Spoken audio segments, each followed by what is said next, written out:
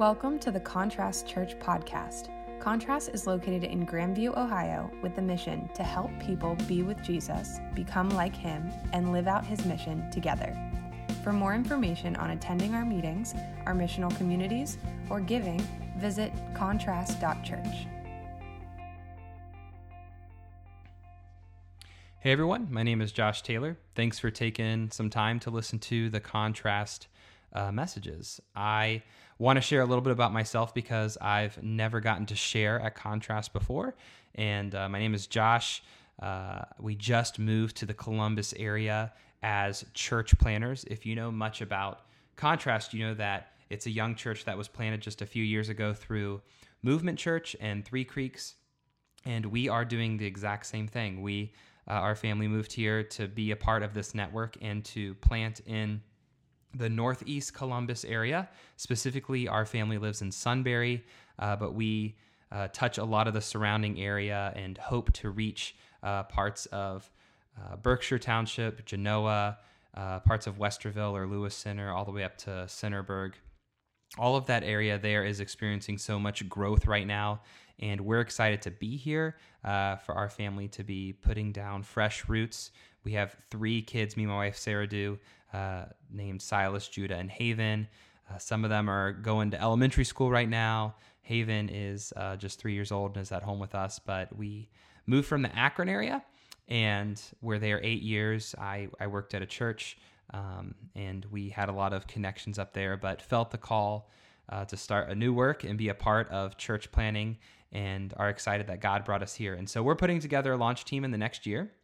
And if that's something that either you're interested in being part of, or maybe you know someone up in that area in the Northeast Columbus area or Sunbury, we would love to connect with you. We'll be putting out more information about Bright City Church that's going to be starting next year, but you can already find out more about it online at brightcitysunbury.com or by finding us on social media like Facebook or Instagram. Just look for Bright City Sunbury.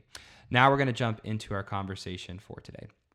So we've been in a series called The Gospel According to John, which is just a walkthrough of the book of John. There are 4 gospel accounts that we have in the New Testament: Matthew, Mark, Luke, and John.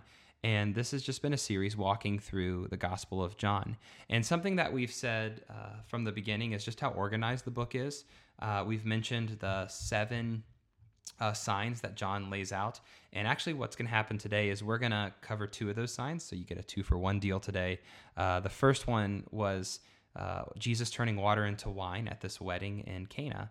And now we're going to look at 2 more of those signs today. And I think that it's important just to talk about how important context is in this conversation. We're going to read a lot of scripture as we unpack this section, but it's important to kind of look at each of these stories on their own individually, because they're 2 distinct moments. They're 2 distinct individuals who are interacting with Jesus, and they have their own standalone meaning. And so we'll unpack that a little bit today, like what the sign is saying.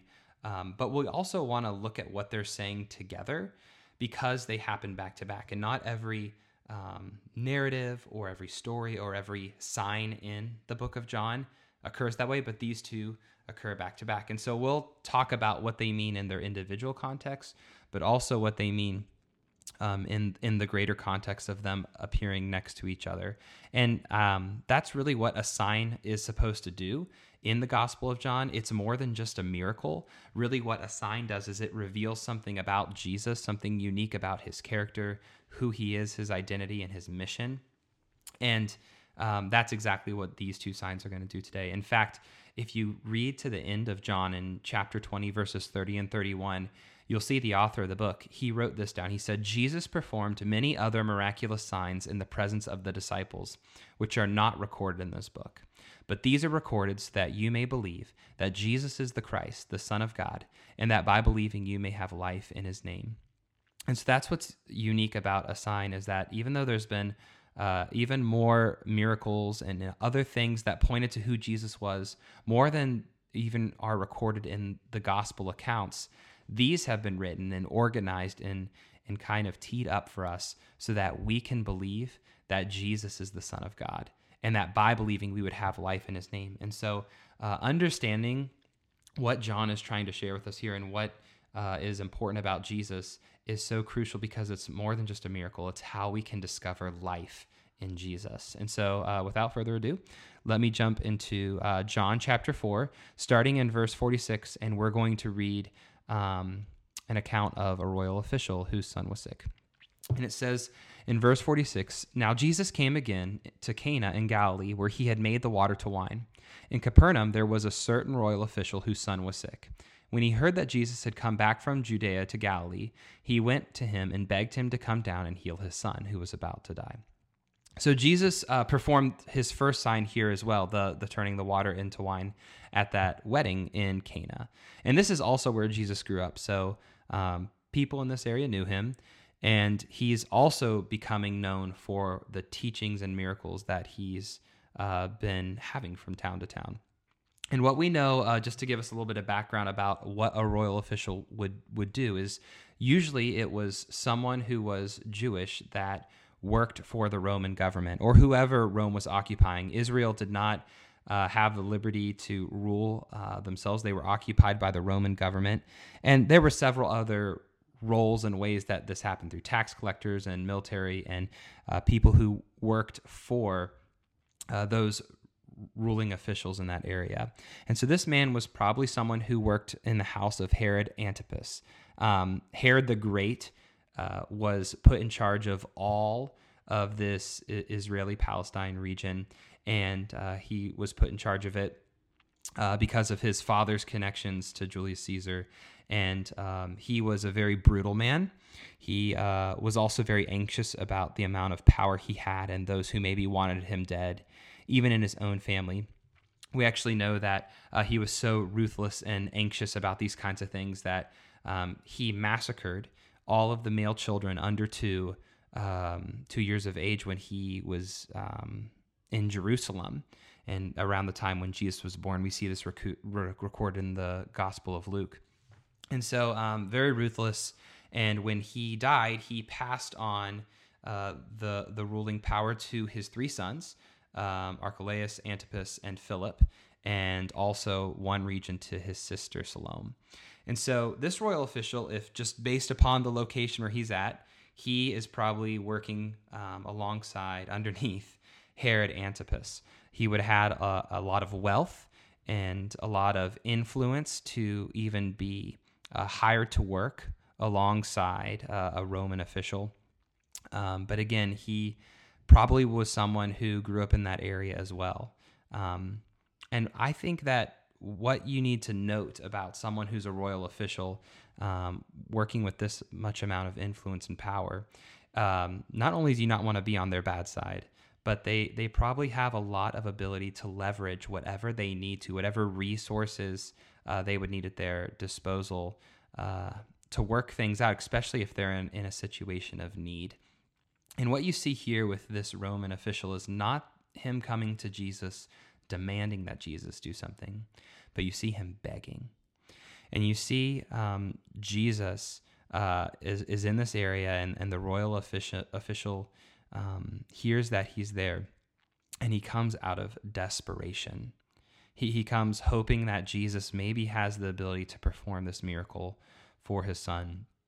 I don't know if you've ever felt that way before, a place of desperation, maybe even if you have kids, a time with your own child. I remember there's pretty much only one time in my mind that stands out that intensely. When we first moved to Akron about 8 years ago, we had our first son, Silas, and he was just the greatest baby in the world. He was chunky and sweet and adorable, and we were so excited because he was our first, and so many things about raising him were new to us, and there was a lot of things we were still figuring out. And we knew that there were times he got sick, he maybe got a fever, or his nose was running, or just felt off. But there was a time in particular when he was about 1 year old that he just wasn't his normal self. I remember I was working at home for the day, and my wife called me into his nursery because she wanted me to check on him. He just did not seem like himself, and he had a really high fever. He had been really lethargic, and when I went into the nursery with her, He was just very limp. I remember picking him up and holding him in my arms and just feeling like something wasn't right. He just was very still and lethargic and not moving. So I took him into our bedroom because it was dark in the nursery. I wanted to be able to see him with more light. And I noticed as I walked into our bedroom, his face was turning purple, and I assumed he wasn't breathing. And so I told my wife, Sarah, to call an ambulance. I really had no idea what to do. I just remember holding him, looking to see if something was blocking his airway. I laid him on the ground. I didn't know if maybe I needed to try to attempt at doing some kind of CPR, which I wasn't trained to do. I wasn't familiar with. Could just feel the panic rising in me as every second went by, and I could hear Sarah on the phone telling them that we needed help. We needed paramedics to come because our 1-year-old wasn't breathing. And after a little while, Silas ended up throwing up. He started breathing again, and the paramedics arrived at our house not long after that. And they checked on him. They put him in the ambulance. My wife, Sarah, got in the ambulance with him, and I remember hopping in the car and following them to the emergency room and praying the most desperate prayers I had ever prayed in my life, confused and wondering what might be happening, if he was going to be okay, if this would happen again, if our lives were about to change forever, and still a little shell-shocked that things didn't change or turn in a horrific direction there in our bedroom that afternoon. And I found out when we got to the hospital that he had had a febrile seizure, which apparently isn't life-threatening. He was totally fine. They said it happens when an infant's fever spikes too quickly and they're not able to regulate the temperature of their body, so they end up having kind of a mini seizure where maybe they stop breathing, and it actually has no long-term effects on them. And I was super relieved and also immediately terrified just that this even happens. That is my most desperate moment, where I didn't know how things were going to turn out. I didn't know what to do, and even all the ability I had to intervene in that moment, to pick up my cell phone or my wife and to call an ambulance that could come to our house in 2 minutes and to go to a hospital, an emergency room that was only a few minutes away. All of those resources, I just started leveraging all them together to make sure that my son was okay. And what you see here in this situation is a royal official who's desperate, and Jesus challenges him in a really great way. In verses 48 through 50, Jesus says to the royal official, he says, "Unless you people see signs and wonders, you'll never believe." And sir, the official said to him, "Come down before my child dies." And Jesus told him, "Go home and your son will live." And it says, the man believed the word that Jesus spoke to him, and he set off for home. So this is very challenging, I'm sure, for a father to hear that Jesus tells him he won't come with him. He won't travel with him back to Capernaum, but to believe that his son would live. It's an incredible challenge of faith. It would definitely crush your hope if you were told that the surgeon who was needed to perform a surgery just told you to trust him that it would pass. You would be wondering how long, when will it get better? What if it's not? What if I can't get in touch with them again? Why can't we just fix it now? Relieve my worry and fear. Protect me from the pain and the devastation of losing someone I love. You would most naturally demand that a person come and help you, especially if you're a person of influence or wealth. But Jesus is interacting with this royal official, and he doesn't demand. In fact, he believes Jesus and he trusts him. This is why this moment is more than just a miracle or a healing. It's a sign. It's revealing more about who Jesus is. And what it reveals about Jesus is that he is our rescuer in moments of desperation. Some people critique the man for not believing that Jesus could heal his son from a distance, but I don't know how he was supposed to know that. I don't think Jesus is silently judging him that he should have known that he didn't have to come with him. I think what Jesus is doing is he's expanding his view and our view of God beyond what we can naturally understand, what could be controlled through his own influence. And that desperate faith is exactly the place where Jesus desires to meet us. Jesus is showing us that he is always with us and that the outcomes are on his terms. The power of Jesus stands in stark contrast to the royal official. Some things will just always be outside of our control, but that does not mean they're outside the scope of Jesus' love and rescue. And so it continues in John 4. It says in verse 51, while he was on his way down, his servants met him and told him that his son was going to live. And so he asked them the time when his condition began to improve. And they told him yesterday at 1:00 in the afternoon, the fever left him. And the father realized it was the very time Jesus had said to him, your son will live. And he himself believed, along with his entire household. Jesus did this as the second miraculous sign when he returned from Judea to Galilee. So this is a really important note just to this man's story, that he started traveling home the next day. I would be anxious to see if what Jesus said was true. We know that Capernaum was probably about a 6-hour walk away from Galilee, and we know that maybe it would have taken 2 hours to get there by chariot, which is probably more than likely the way that this royal official did travel. And so he stays and finishes his work that he had to do in Cana for that day and goes home the next day. And that's when he hears the news about his son's miraculous recovery and the time at which it happened. And it's more than just them being grateful or relieved or impressed by Jesus. This whole family is changed by Jesus. They believe him in a whole new way. It says that he and himself believed along with his entire household. They are full of faith and love for Jesus. This would be a story that the whole family would talk about for the rest of their lives. And so that's how it's a sign. I wrote down just kind of this note, if you would want to remember kind of what this sign means, is that desperation is a gift to experience God more deeply. Desperation is a gift to experience God more deeply. And for those of us who have walked through moments of desperation, this is rarely, if ever, what you want to hear. You never want to tell someone who's walking through moments of desperation that it's a gift to experience God more deeply, because it's just hurtful.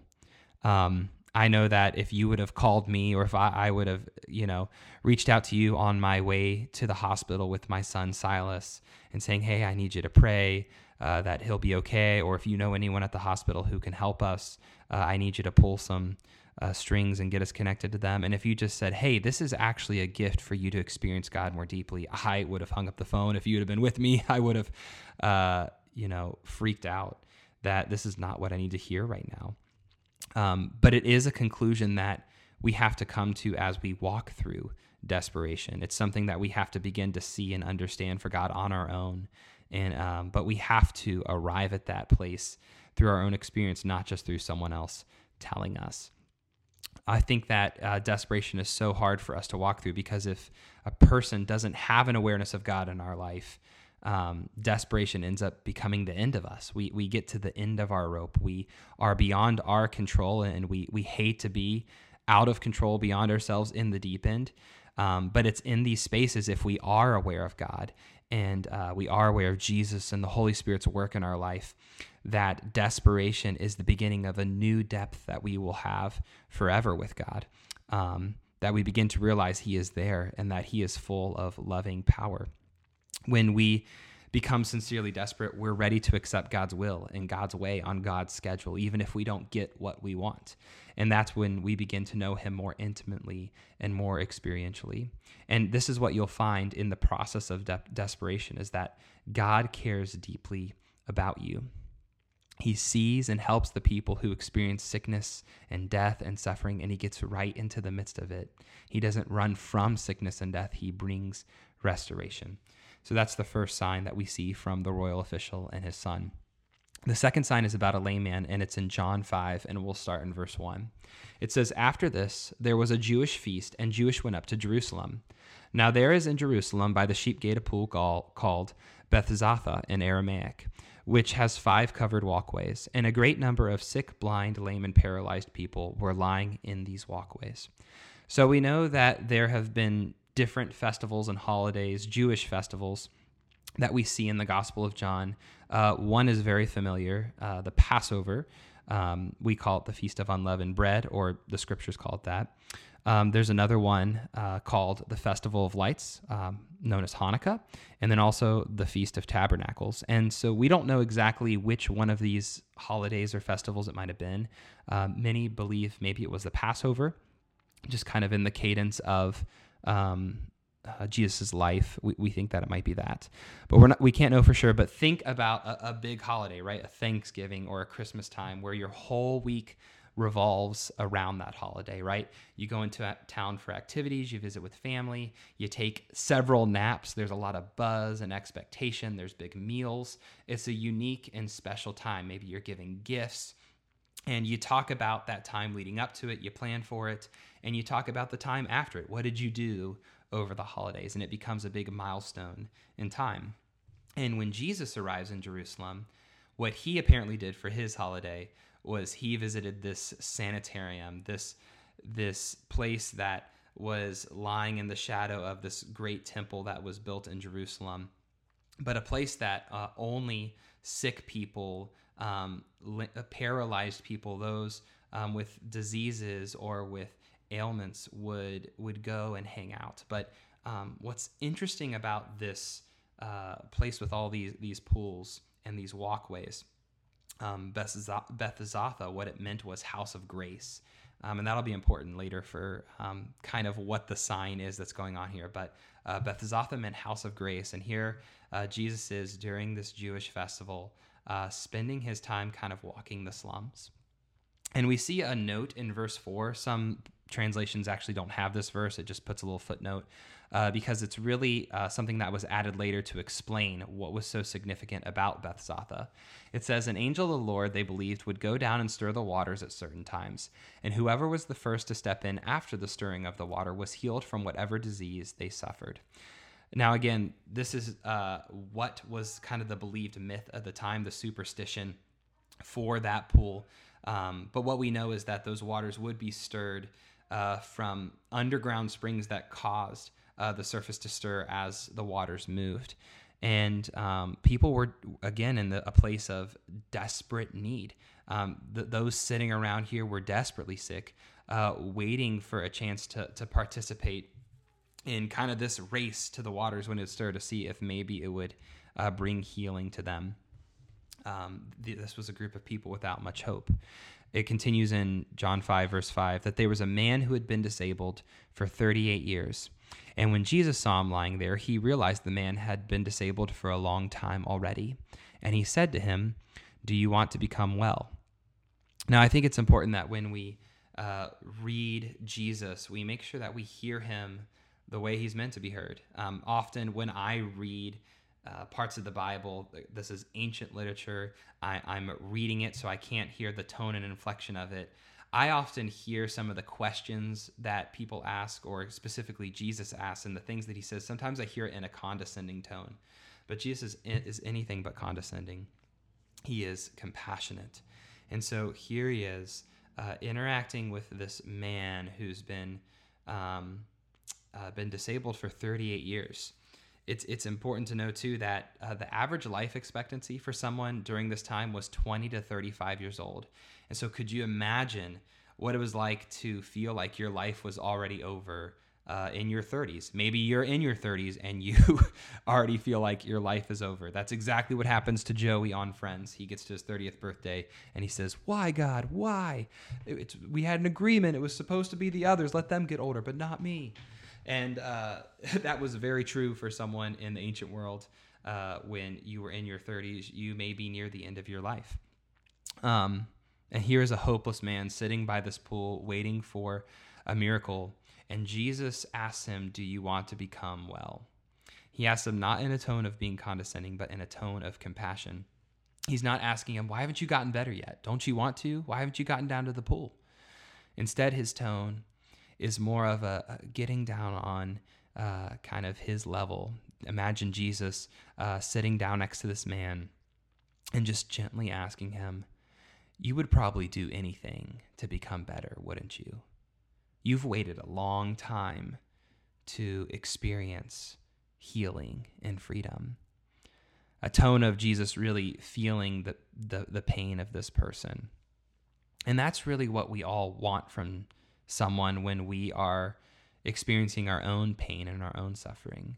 Rarely do we ever really want others' well-meaning opinions and advice when we're in a place of hurting, right? We don't really want people to critique us or tell us how it could have gone differently if we had only done blank. We often don't want to hear that others have it worse than we do, or that we just have to keep going, or to be given some kind of platitude. What we really want in moments of frustration and pain and trauma and suffering is to have someone realize what we're going through and to empathize with us and care about us and just feel what we feel for a moment. That can be so rare to find a person who's a true friend who will enter into our pain and feel what we feel. But that's exactly what Jesus does. He gets down on this man's level. And the sick man, it says in verse 7, answered him by saying, "Sir, I have no one to put me into the pool when the water is stirred up. While I am trying to get into the water, someone else goes down there before me." And Jesus said to him, "Stand up, pick up your mat, and walk." And immediately the man was healed, and he picked up his mat and started walking. Now that day was on a Sabbath. So we get our second miracle here. And again, it's more than just a miracle or a healing. It's Jesus' third sign. And some of a glimpse into why this is a sign is right there at the end of verse 9, where it says that day was a Sabbath. A Sabbath was really a gift that God had given the Jewish people.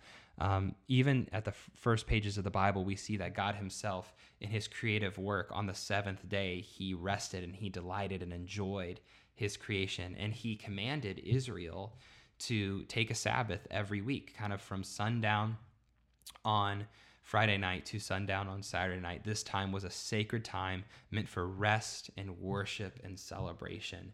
And there were other ways that Sabbath was celebrated and implemented through Jewish tradition. But here we are, we're in the middle of probably a Passover festival on a day of Sabbath where we're supposed to be celebrating who God is, enjoying and celebrating the good gifts he's given us and the rest and freedom he brings. And what happens is, instead of this man getting to celebrate and experience what God had done in his life, you see the religious leaders begin to interact with him and critique what he had just experienced. And so in John 5, verses 10 through 15, we'll read this and you'll get a little bit of a glimpse into the nature of Jesus' sign here. It says that the Jewish leader said to the man who had been healed, "It's the Sabbath, and you're not permitted to carry your mat." But he answered them, "The man who made me well said to me, 'Pick up your mat and walk.' And they asked him, 'Who is the man that said to you, pick up your mat and walk?' But the man who had been healed did not know it was Jesus, for Jesus had slipped out since there was a crowd in place. After this, Jesus found him at the temple and said to him, 'Look, you have become well. Don't sin anymore, lest anything worse happen to you.' The man went away and informed the Jewish leaders that Jesus was the one who had made him well." So Jesus does this sign for a deeper reason than just healing the man that day. And he says something strange. He says, "Look, you have become well. Don't sin anymore, lest anything worse happen to you."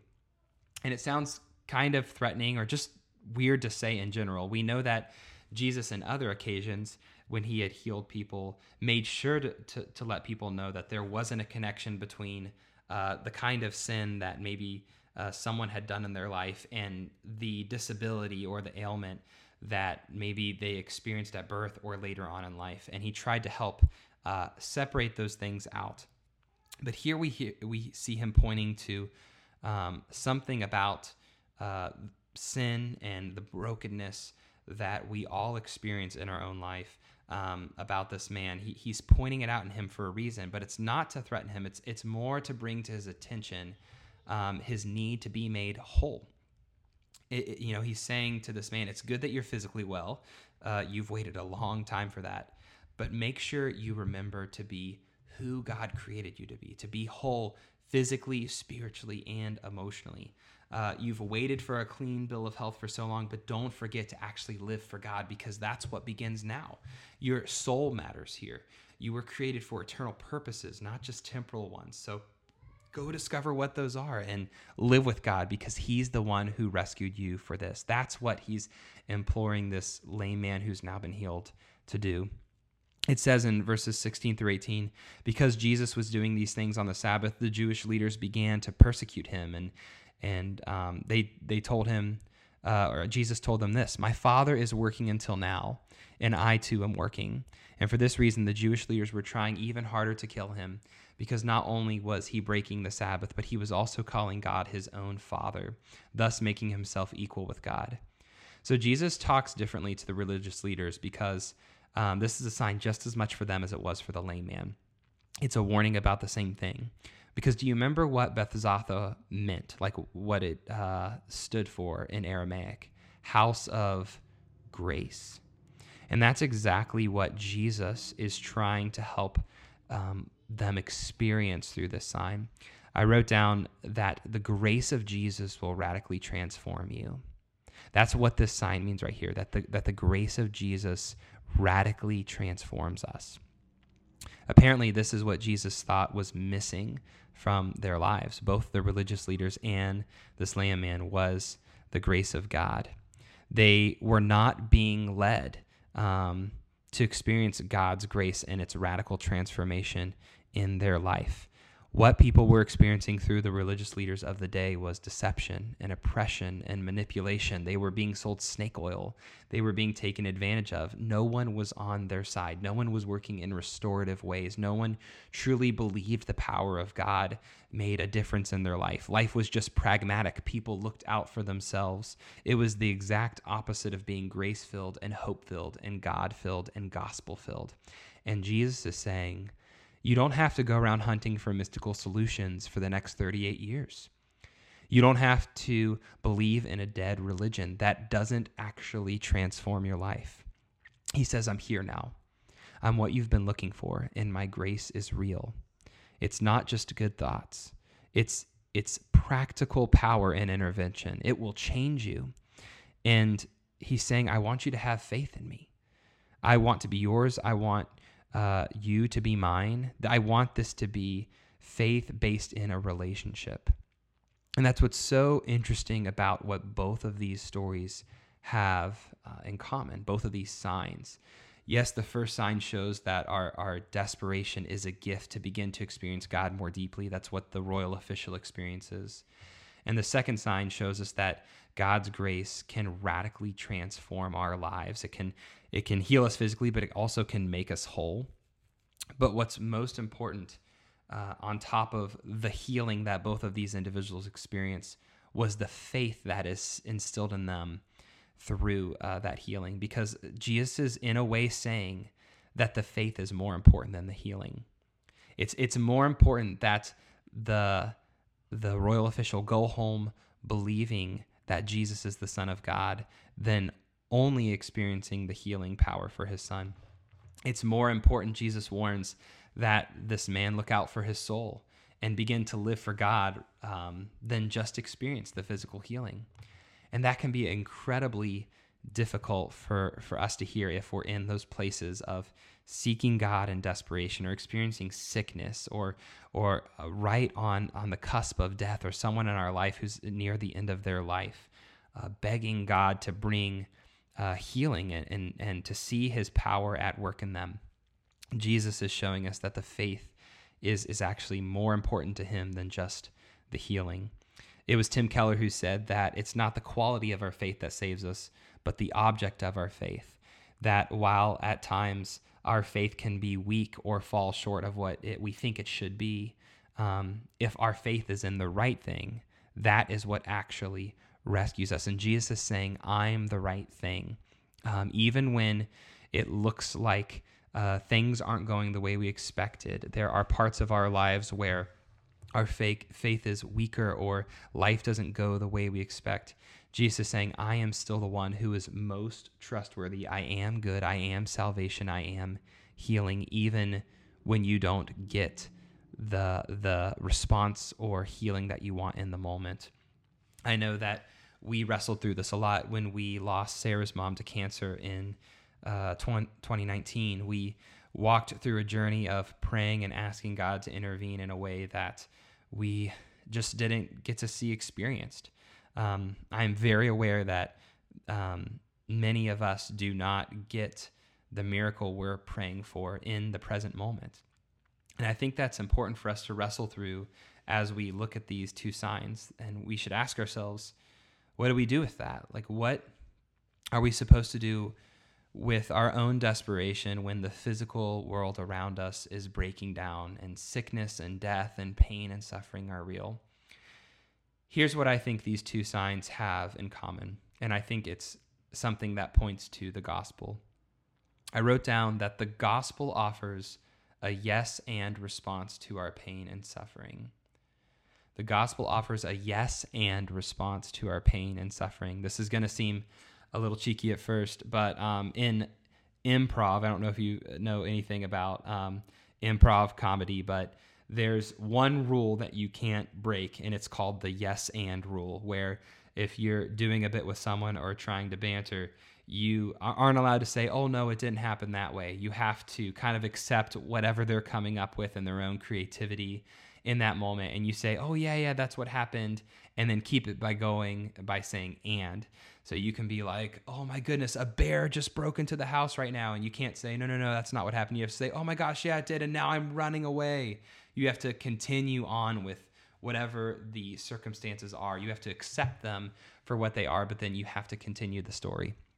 And so when I say the gospel offers us a yes and response to our pain and suffering, we aren't being asked by God to deny our pain. We're not being asked to hide our doubt or our fear. We're not being asked to diminish the kind of suffering we're experiencing. We're allowed to look our pain and our doubt and our fear straight in the eye, while also looking at the grace and hope that Jesus offers. We're allowed to hold both of those things together at the same time, and we can allow the grace of God to transform us in the midst of pain and suffering and doubt and fear. That's actually what the gospel promise is that Jesus is who he says he is, that he can heal sickness from far away and up close, that distance and disease and death have no power over him, that he is displaying his power in all these miraculous moments while he's pushing back against sin and death and evil in the world. Jesus himself would go to the cross as someone who embraced sin and death and bore that for us, that he walked through these things and got into the mess of our brokenness, into the mess of death himself. And he displayed his power over death by being raised to new life. And he promises one day he will return and make all things new. There'll be a new creation. There'll be a new heavens and a new earth. There'll be new bodies for us. And that's exactly what a yes and mentality of the gospel is supposed to give us who walk through pain and suffering. We are meant to, in every physical trial and every sickness and every danger and in every death, we are called to remember that he's not done. We cannot forget to believe in sickness and pain and suffering and death that God is not done. That even sometimes when we don't get the miracle, he's not done. Or in the midst of coming to him and begging for him to intervene, that he still can. His power is real and his promises are certain no matter what, that he is not finished yet.